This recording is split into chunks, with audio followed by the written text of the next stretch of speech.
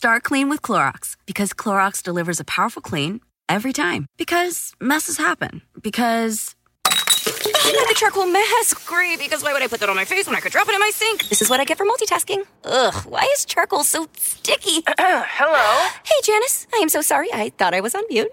No, we don't need to reschedule. I'll just stay off camera. Ooh, yeah, that happens. So start clean with Clorox.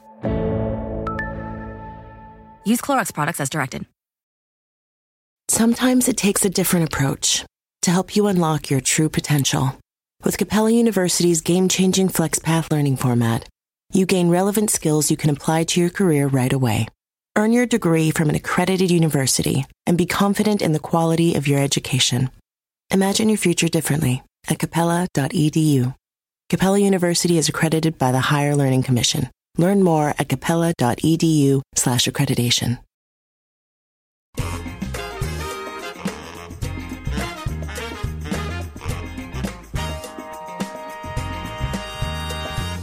Welcome to this week's episode of the Modern Mentor Podcast. I'm your host, Rachel Cook. Today's episode is all about how to make professional resolutions for 2021 that you'll actually keep. Because the odds aren't in our favor, and yet we keep making them every year.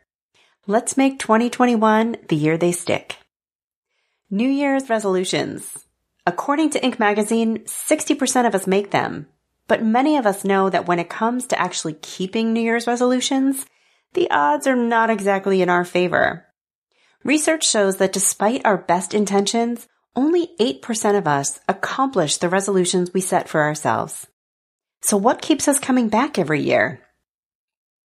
Well, as Psych Central tells us, it's partly tradition. We are creatures of habit.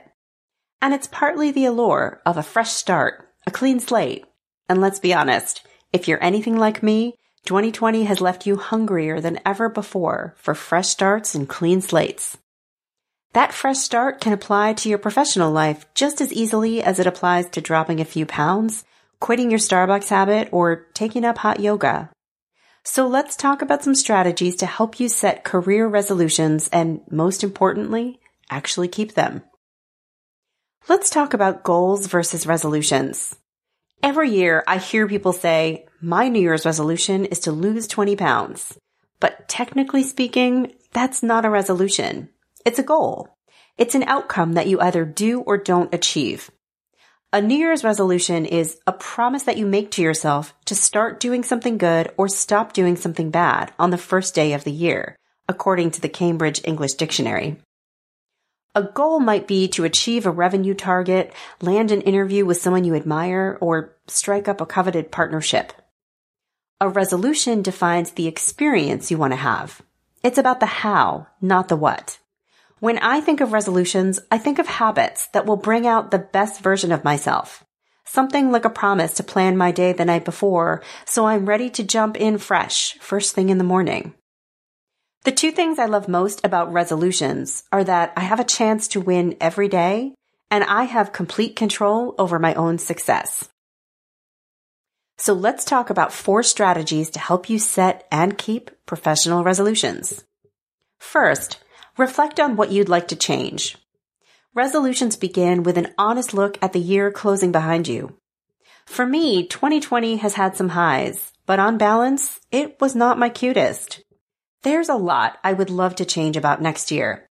And my resolutions focus on a few key areas that live within my locus of control. So where am I choosing to focus?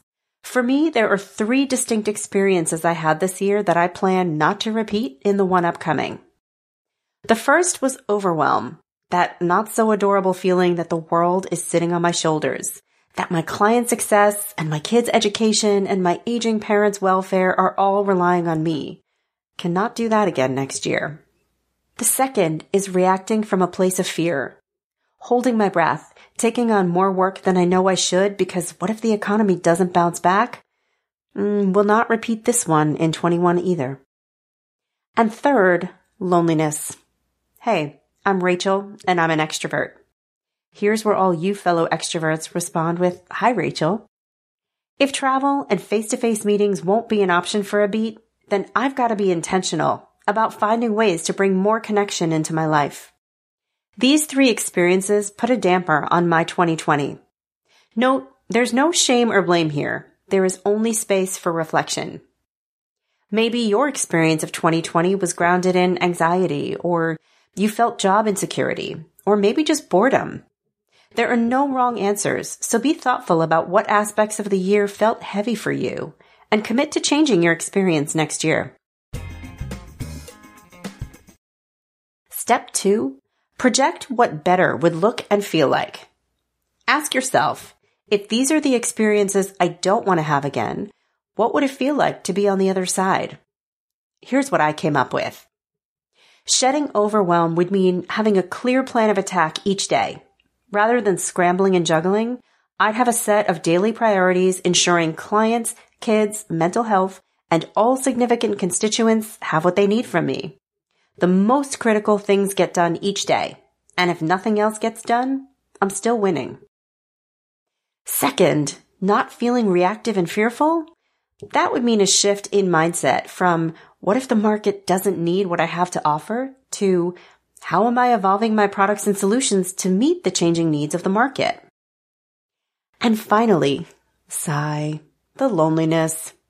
I talked about this in a quick video on my Modern Mentor podcast page on LinkedIn. I miss the energy I take, the creativity I see triggered by moments of collaboration and brainstorming. It's that very sense of ideas building on ideas that I want to recreate in 2021. Now it's your turn. What would your better look like in 2021? If you're job insecure, maybe better means adding skills or certifications to your resume. If it's anxiety you're wrestling with, maybe your better includes more self-care and relaxation. The only wrong answers here are the ones that don't resonate with you. You're less likely to stick with a resolution that isn't personally meaningful. Step 3. Define sustainable practices that will move you there.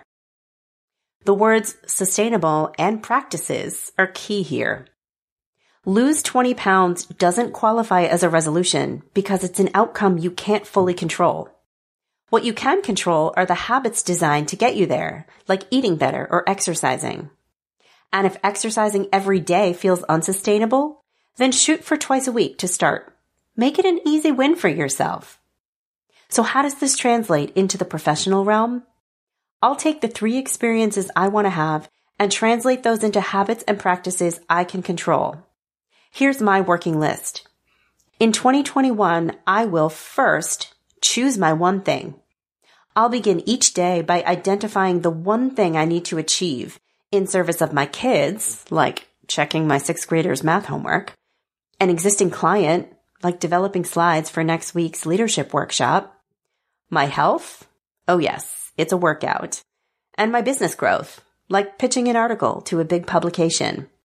Once I get all that done, whatever else I do is gravy that day. My next one is that I'll make weekly client connections. I will schedule 1 call per week with a past or current client for the sole purpose of listening. I won't be there to sell or even to help, but just to hear what's on their minds and what needs they anticipate for the future. This will allow me to be more planful and proactive in designing my offerings. And finally, I'll set up virtual office hours. I'll host bi-weekly office hours. I'll share a Zoom link with a dozen or so of my friends and colleagues and invite people to pop in, or not. No agenda, no one in charge, just an open space for sharing ideas, challenges, and even some occasional gossip. Pay attention to the fact that all of these resolutions are within my control. I'm not waiting for circumstances to change, and I'm not holding myself accountable to an outcome. I'm just committing to doing these things. And the last step is just to track and celebrate. This is finally the fun part. Each resolution gets a page of its own in my bullet journal, which means lots of colorful checks and boxes. I keep track of how many days or weeks per month I stick with my resolutions. I set small goals for myself, and I give myself little rewards for hitting milestones. My reward might be an afternoon off, an extra hour of Netflix, don't tell the kids, or an outdoor socially distanced coffee with a friend. Celebration is so important. It motivates me to repeat the habit and have a better experience. So there you have it. my secrets to setting and keeping my resolutions. I would be so grateful if you'd share yours with me on Twitter, Facebook, or LinkedIn. I'd be delighted to be your accountability buddy. Have a question I can answer? Check out my bio for all the ways you can reach me. You can also check out my website at leadabovenoise.com or follow me on the Modern Mentor podcast page on LinkedIn, where I share exclusive videos, articles, and bits of inspiration. Join me next week for an episode about how to be more open to change. Until then, thanks so much for listening and have a successful week.